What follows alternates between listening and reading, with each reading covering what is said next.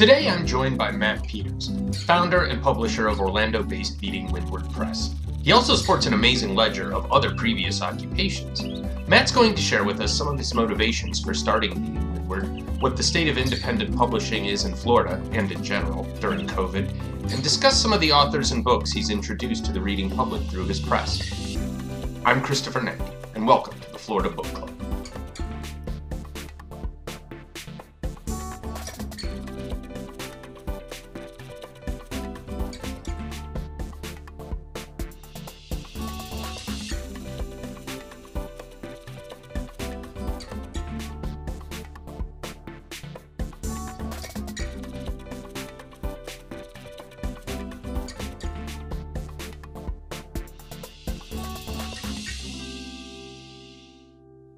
I'm here with Matt Peters, founder of the Orlando-based publisher Beating Windward Press. Beating Windward published, and Matt wrote the introductory essay to Condoms and Hot Tubs Don't Mix, a title that you profess to hate, I remember. Yes. Which we discussed on this podcast last season. So welcome to Florida Book Club, Matt. Thank you. So Beating Windward was founded in 2011, and there's a link to the site that our readers can click on our website. So they'll be able to, read about it. And I loved the what's in our name, all of that explanation. And I thought it was really great that you gave shout outs to your previous interns in addition to your current ones too. Oh, yeah. Yeah, and I probably need to update that. I was actually just interviewing a new intern today. Or not interviewing. I was seeing if she knew what she was getting into. It was more of a warning. Yeah, it was totally a disclaimer and warning and cautionary, like sign here if you agree to all of this stuff or you're aware of all this stuff. Gotcha. What was your impetus for founding the press, though? I mean, especially in light, according to your bio on Beating Windward's site, all of the various occupations you've had previously. Like, what made you want to get into publishing at this level? Yeah, it's kind of where to start with that. So I'm sorry about my pauses. I guess founding the press and getting into publishing both happened at the same time. It wasn't, I guess that's the problem, is I never thought about getting into publishing until I started thinking about starting my own press. I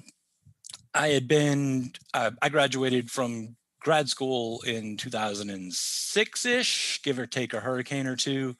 And I had been out and beaten the pavement, and a lot of the writers that I knew that were fabulous writers had been beating the pavement and doing the writing conference circuit and things like that, and trying to meet agents and get attention and get published. And I kept hearing from writers that had made it or, gotten with the big five or with larger indies and at conferences that with all the work that a writer has to do to promote themselves and with a little bit of help you get from a publisher, that there really wasn't much difference between going with one of the big five and going with one of the indies. And somehow in my head, I equated that with just being your own publisher, which is not the same thing because there's a heck of a lot more work than goes into it. But that kind of got the idea of being accepting of the indies and saying, yeah, why not go get published with the indies or try to get published with the indies? But at the same time, all of my various jobs, I was basically a one-person marketing department and trade show coordinator for an aerospace industrial company that has nothing to do with anything I'd ever done in my whole life. It was totally random.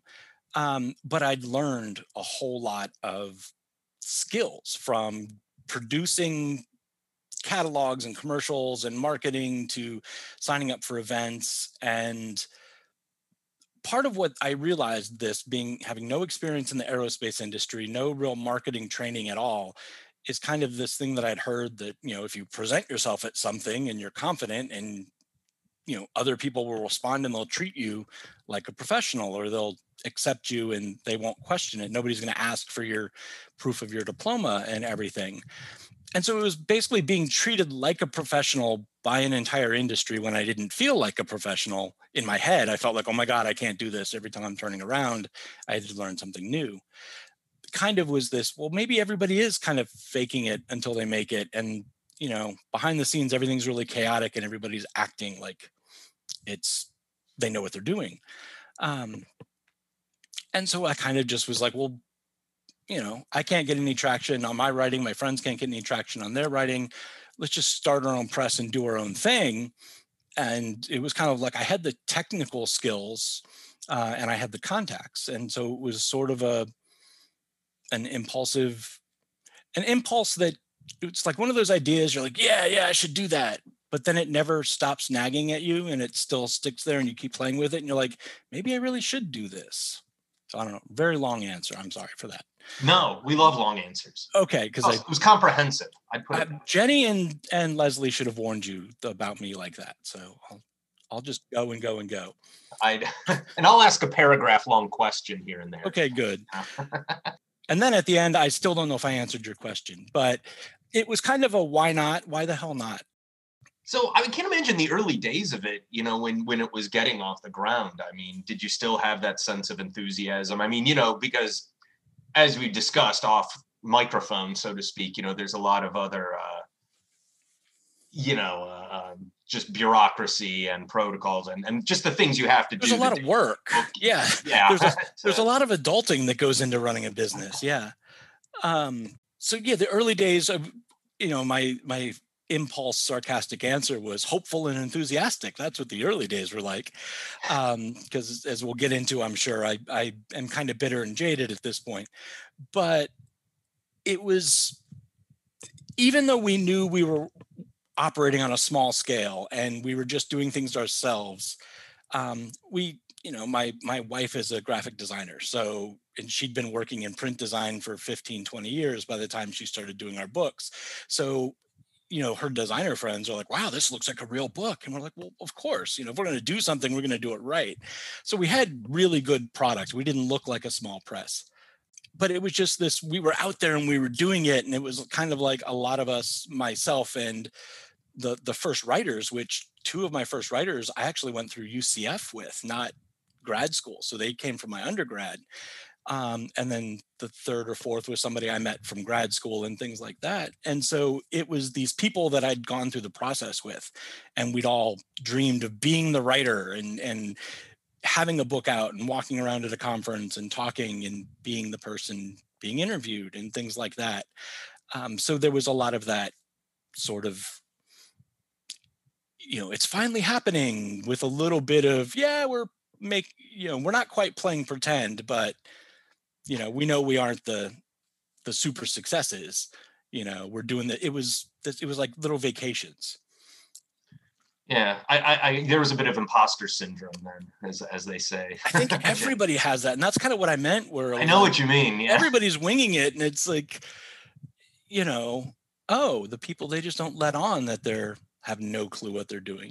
Being in business meetings at successful companies and seeing how things are done in the background, you're like, wow, they're just juggling eggs and hoping they don't break. It's so much of that. It's like, oh, wow, shit, I could do that. Yeah. So, I mean, but being a small press in Florida too, I mean, like the challenges of that or how it's rewarding. I mean, do you have a sense of what the publishing community in the state is like? I mean, outside of like this, the University Press of Florida or. Yeah. Through the Miami Book Fair, we got in touch with a lot of the people in South Florida that were doing some things. Lip Service was one of the open mic or spoken word things that now has been taken over by as part of the Miami Book Fair. And some of the smaller presses there that, of course, I don't remember off the top of my head. And then there's in Tampa, there's a open mic spoken word thing called Wordier Than Thou, which I don't know if you've talked with Tiffany as part of I know a couple of them. Now. Yeah. And then here in Orlando at the time, we had There Will Be Words with Burrow Press, had just started, I think 6 months before I started my press. We kind of independently started presses, not realizing that, all of us had been through UCF. I was just kind of like a generation ahead because I did my undergrad at UCF and then went off to the University of New Orleans to do my grad program, and just kind of had a lot of people trying to break in doing spoken word, whether it was poetry or reading nonfiction or stories, and just, kind of a lot of 20, 30 somethings not so much playing at publisher, but just like taking that deep breath and jumping and being like, we're just going to do it. Like, we're just doing it, you know, having that stupidity or fortitude, whatever it is, to jump off the cliff and do it. And I guess I kind of get the awe, like, oh, you're doing it. But having done it, I'm like, dude, anybody can do this. You know, you just have to be silly enough to do it. But yeah, it was never really competitive. You know, I loved going and seeing somebody blow me away at Lindsay Hunter. I don't know if you ever get a chance to see Lindsay Hunter. She's mostly out of Chicago these days. She doesn't even need a microphone. She's just blasting her story out, and it's just incredible. Like much more of a spoken word performance than a reading. And just some of the other people in town that just do really cool, neat stuff. Catherine Carson's stuff always weirds me out. Like, her stuff is just great, and she's such a nice, sweet, calm, quiet woman. And then she reads this thing and you're horrified and disturbed. It's great to see the kind of the live stuff there. So I don't know, it felt like a bunch of us who got out of grad school and missed being in grad school is what it felt like. I can understand that too. We all wanted to be in workshop again.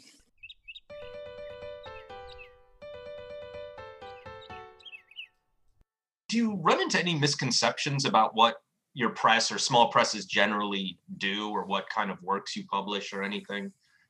Like in terms of submissions you've received or anything? Well, there's always the submission that totally ignores what the heck you do, where they believe they have a really good idea, and it's just all it needs is somebody to publish it, and it will make millions and sell billions of copies, and they're going to be rich. And it kind of ties in with that amateurish belief that all you have to do is get a book out and you'll be rich and famous pretty soon, which is definitely not the case. We weren't even trying to be rich and famous. We were just doing it for beer and tattoo money, and it was still very, very hard to get by with that.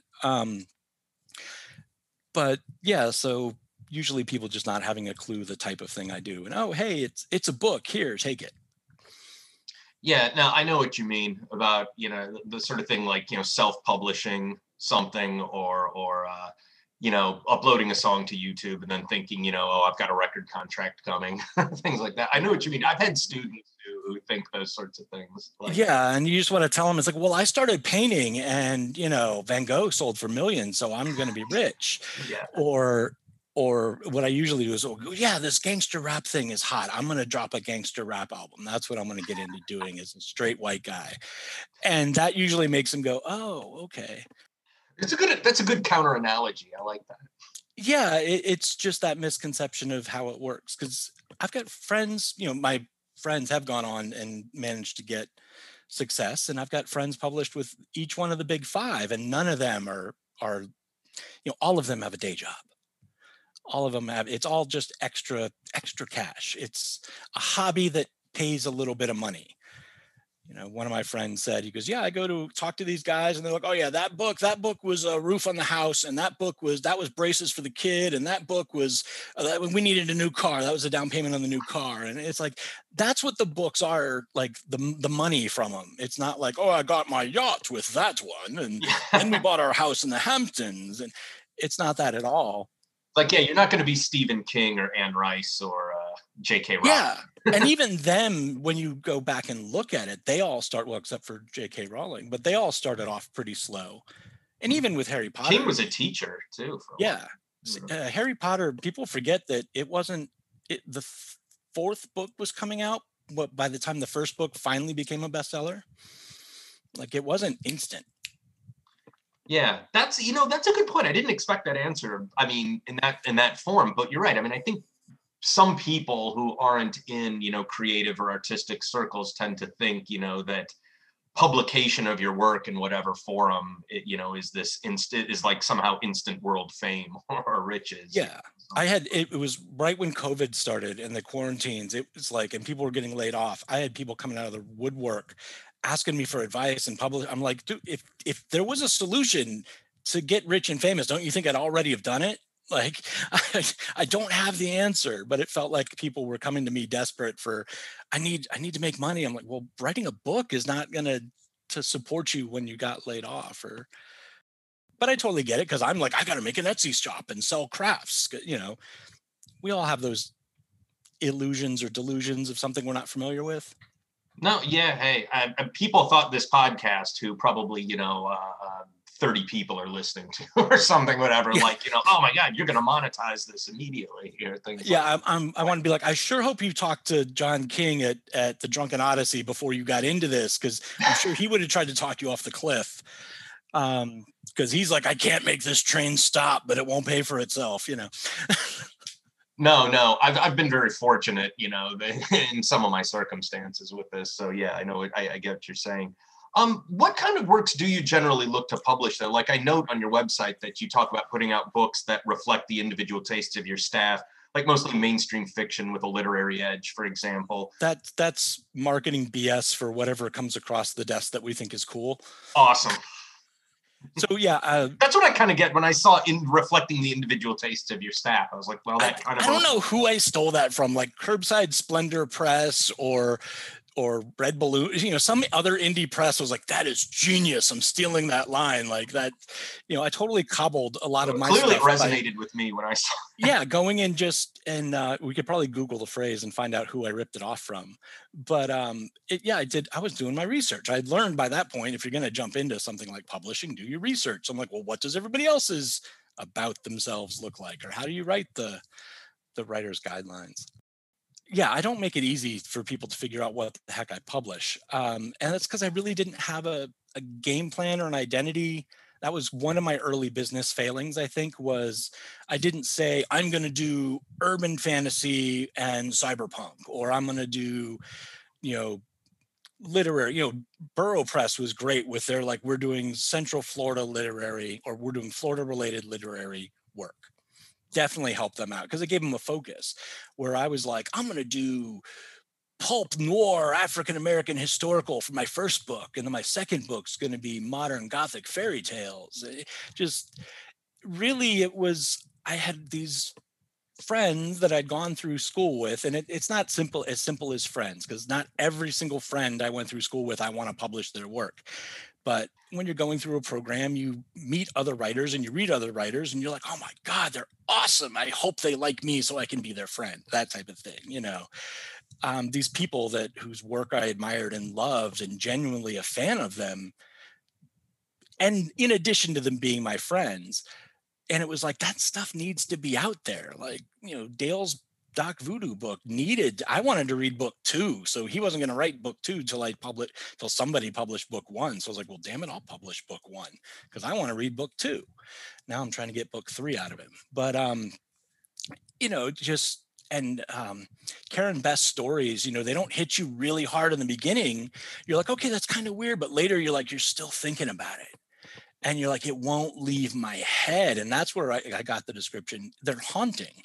Her stories just kind of seep in real subtly and then just occupy the spot in your mind to disturb you for a long time. And it's like, so there's usually, I've almost boiled it down to, there's usually some sort of cross genre aspect to the works I publish. And there's usually kind of a darker, grittier edge to some of it. But there is definitely a literary talent or a wordplay that goes there. Not saying everybody has to have an MFA or everybody has to have been through a writing program. I'll totally look at stuff that hasn't. And I've been amazed by some stuff that comes from somebody who was not, any formally studied. But there just has to be that fun and play with language, I guess. And it's all very intangible. I just have to read it and be like, oh my God, this needs to be in the world. And usually I try to talk the authors out of publishing with me, actually. I think Boat Girl was the 3rd or 4th book we did. And I was like, Melanie, you don't waste this book on me. Take it somewhere bigger, take it larger. Like, we made this awesome, great. Now take it somewhere and do something with it. She's like, no, you worked on this. You're my friend. We got to get this done. We're going to do it. There's a lot of times I have that conversation, like, this is awesome. Go somewhere bigger than me. I want this to have a better life than I can give it.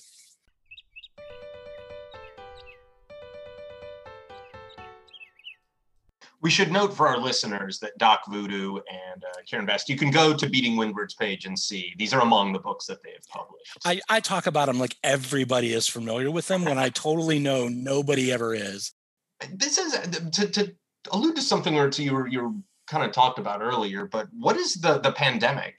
What kind of effect has that had on small press publishing? But Beating Windward specifically, you said that you were taking a 1 year break that turned into a 2 year break. My 1 year break turned into a 2 year break. Well, I had hoped that people are going to be home. They're going to be reading more. Their sales are going to go up. And I've had students that have also asked me that, like, have your sales gone up? Like I would imagine, you would imagine, but actually some of the sales have gone down. I haven't noticed any significant spike or change really in the buying reading patterns of the people that read our books. And actually I just did the end of the year royalties. The last quarter, the holiday season, was really bad for some reason. So the only good thing about it being abysmal was that it made doing royalties really easy. But it's depressing at the same time. Yeah, but I mean, we did better in the end of summer, beginning of fall. We had a much better quarter that time. And I mean, and when I'm talking about now, I'm talking selling a couple of hundred books, and so maybe we did 150 books for the last quarter, which was a noticeable drop. I wasn't going I wasn't going out and doing things. I also tell my students, don't have a house, don't have kids, don't, if you want to get stuff done. Yeah, you should try to shed responsibilities. Yeah. It's like having a kid I really should have just said, okay, I'm going to take a break until he hits puberty and he's done playing with his dad. And that'll be when I can get back to work. But yeah, a lot of COVID has been just trying to get through the day-to-day stuff. My wife's work, she does freelance design, so her work dried up. So a lot of the earning has kind of fallen onto me in my teaching job. So I started adjuncting some extra classes to try to make up some of the money that she had lost. And then there's just the fatigue of dealing with not only the pandemic, but current events and, just trying to stay alive to get through the day, really. But as far as the publishing, I guess the break has served me well because I've started tapping some of my older students or previous students and being like, hey, you had this idea. What are you doing with that? And kind of poking my students to get them to do stuff and say, if you did that, if you wrote that, I would look at it, or things like that. So kind of at the end of it, I'm starting to feel, talking to somebody else about being a new intern for this coming year and things like that. So I guess it helped me as far as giving me a break to recharge a little bit.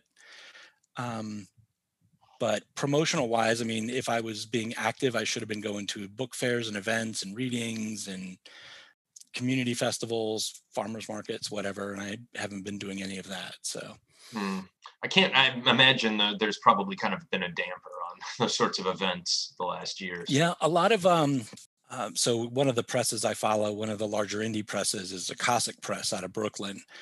Oh yeah, they do the Noir series. Yeah, the Noir series. They finally just came out with a Tampa Noir. Yeah, I'm hoping to talk to some of those people, actually. Colette Bancroft, who's the book critic for the Tampa Bay Times. We'll talk off after this. Yeah. I know some of those people, but I was joking with them about, you don't really need to do an Orlando Noir because we had the page 15 or the 15 views of Orlando. Sorry, I was thinking page 15 and I got distracted. 15 views of Orlando.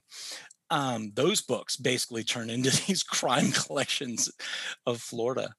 But anyway, so the Johnny Temple at Akashic Books has started doing podcast interviews with his writers and just going deeper into things, I guess, promotional stuff or having them read or a lot more of the podcast, video, vlogging, whatever you want to call it, virtual events that we probably always could have done and it would have been a lot easier, but we just never thought to do it. Oh no, we must travel and be in the same spot and be in the same room and all of that. So I've seen some presses do some cool things that way.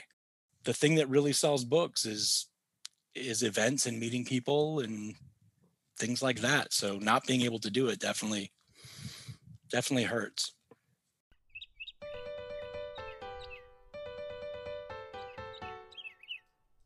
I know that you don't specifically look to publish Florida writers, like you were making that distinction earlier, but do a lot of your submissions come from local writers? It seemed like a lot of the writers are Florida based, the ones.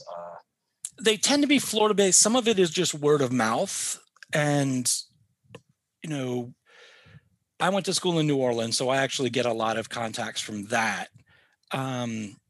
But then I also went to school at UCF. And then just being in contact with people, and you see somebody read and you're like, oh my God, that was fabulous. Like, is that an excerpt from something? Is that, you know, what is that? And then somebody will refer somebody else. One of the teachers, so I published Melanie Neal, her memoir. And then at the Miami Book Fair, we were having dinner with her mentor, her teacher, and he was like, oh, well, you know who else you should look at next? I got this student and you should check out, you know, Cecilia Fernandez's story. She's really good. So he kind of passed me to somebody else or hooked me up with somebody else. And then the next year was like, oh, you need to talk to MJ. And, you know, so it just became this kind of rolling who you're with and who you're around.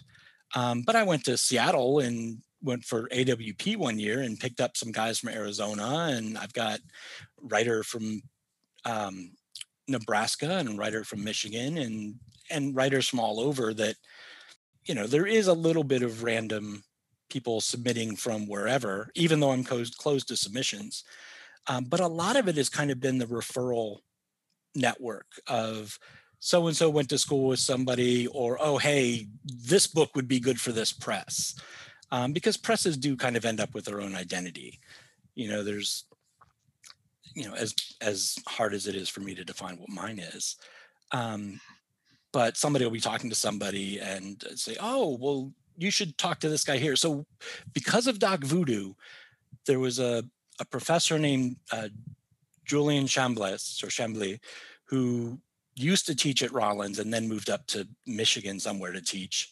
And he had a student that was doing a graduate thesis that was fiction, and it dealt with voodoo magic. And he's like, and she was having trouble getting somebody on her panel for her thesis defense, have somebody read it. And he said, let me ask. And he asked me and said, this is about voodoo and this and that. I said, I'm in, I'll check it out. So I ended up being part of this woman's thesis defense or her reading committee, just because I knew Julian from when he worked here, and he knew I had the voodoo interest and did sort of weird urban fiction stuff. And everybody at that school was fairly literary. So there's a lot of that. That's the way the networking works. It's really subtle. It's, oh yeah, we meet and, you know, I can't do anything for you now. You can't do anything for me now, but who knows what we're going to run into in the next couple of years. And, oh, I know the perfect person you need to talk to for that. What's going on with you right now? Anything you want to promote, projects you have going on? What's next for Beating Windward Press? Doing something I said I'd never do. So, which usually happens. Every book I do tends to be completely different from something I did before.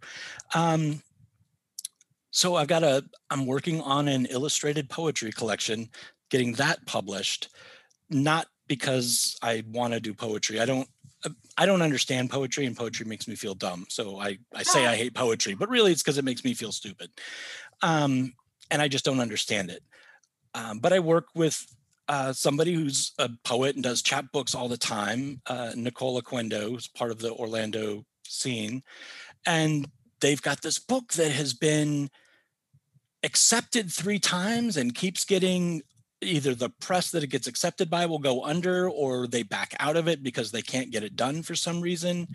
And I knew it was illustrated and had poetry in it, but I didn't ever bother to talk to them about what made it so complicated. And then I published Guy Psycho and the Ziggurat of Fame, or the Ziggurat of Shame, Guy Psycho and the Ziggurat of Shame by John King, which is a postmodern,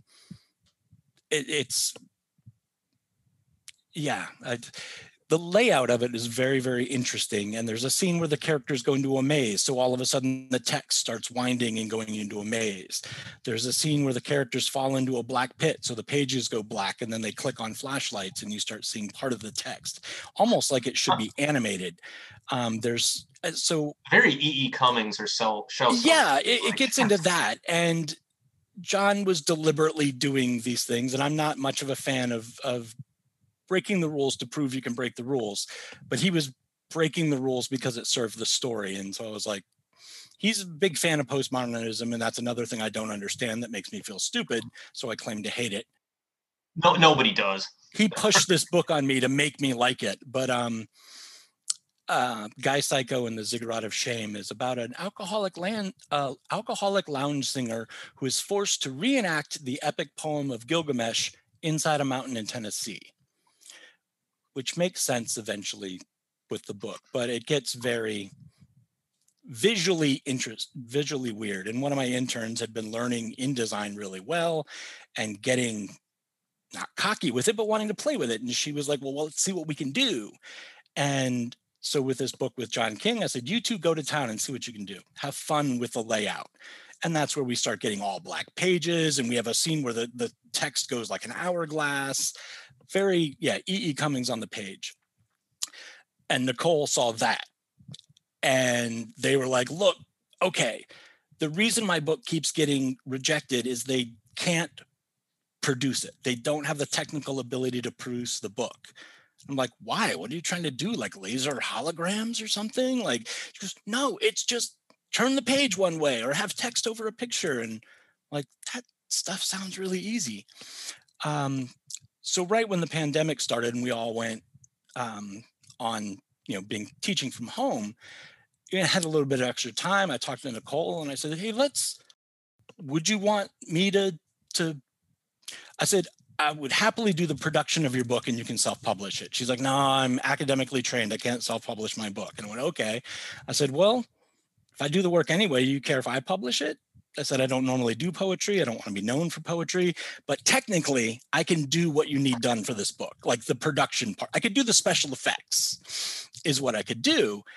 And Nicole kind of was like, yeah, this book has got to get out or it's got to go away, get out of my life.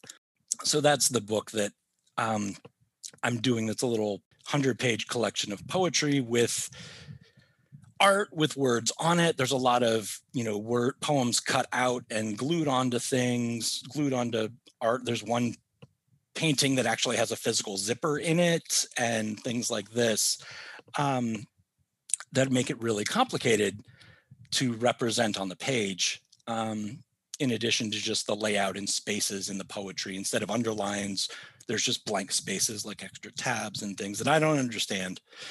And I'm like, cool, I understood that sentence. But so I'm producing that work kind of for Nicole or with Nicole, and that's coming out. So that's the thing that I've been working on and playing with. Well, heck, I don't really care for poetry that much either, but you interested me in it. I know this is just an audio podcast, but I've got the PDF. I could totally screen share and show you what it looks like. Yeah, I'll send you some images of John King's book and what we did with that, and I'll send you images of what's happening with Nicole's book, so you have an idea, because it's visually different. But the problem is I'm married to a graphic designer. Technically, I've seen what's possible, so I've learned enough as far as book layout. And I guess the idea is a lot of people at small presses, or a lot of times people start presses, they're usually literary writers, and they don't have the technical production background. Like, they can lay a book out if it's just the standard typical book. But I guess when it starts getting into graphically complicated things, that's where it cuts into people's limitations. Also, Nicole's book needed to be in color. This is the ultimate exercise, and we're doing it for fun. We're doing it because it's neat, and hopefully somebody picks it up and it melts their brain somewhere, and they're like, what the heck is this? Just because we could. Gotcha. All right. Well, Matt Peters, thank you for coming on board. You're a member of the Florida Book Club now. Yay! Thanks for attending this meeting with the Florida Book Club. If you were curious about indie publishing and or indie writing, perhaps you might now think it's not as glamorous as it's made out to be. LOL. But you should still check out Beating Windward, to which we have a link on our website, as well as Burrow Press and whatever indie presses might be based in your region. You might luck into discovering some real literary gems, as I have. and you'll hopefully get a better idea of the work that goes into making these aspirations a reality. Remember to support your local independent presses, bookstores, and public libraries. See you at our next meeting.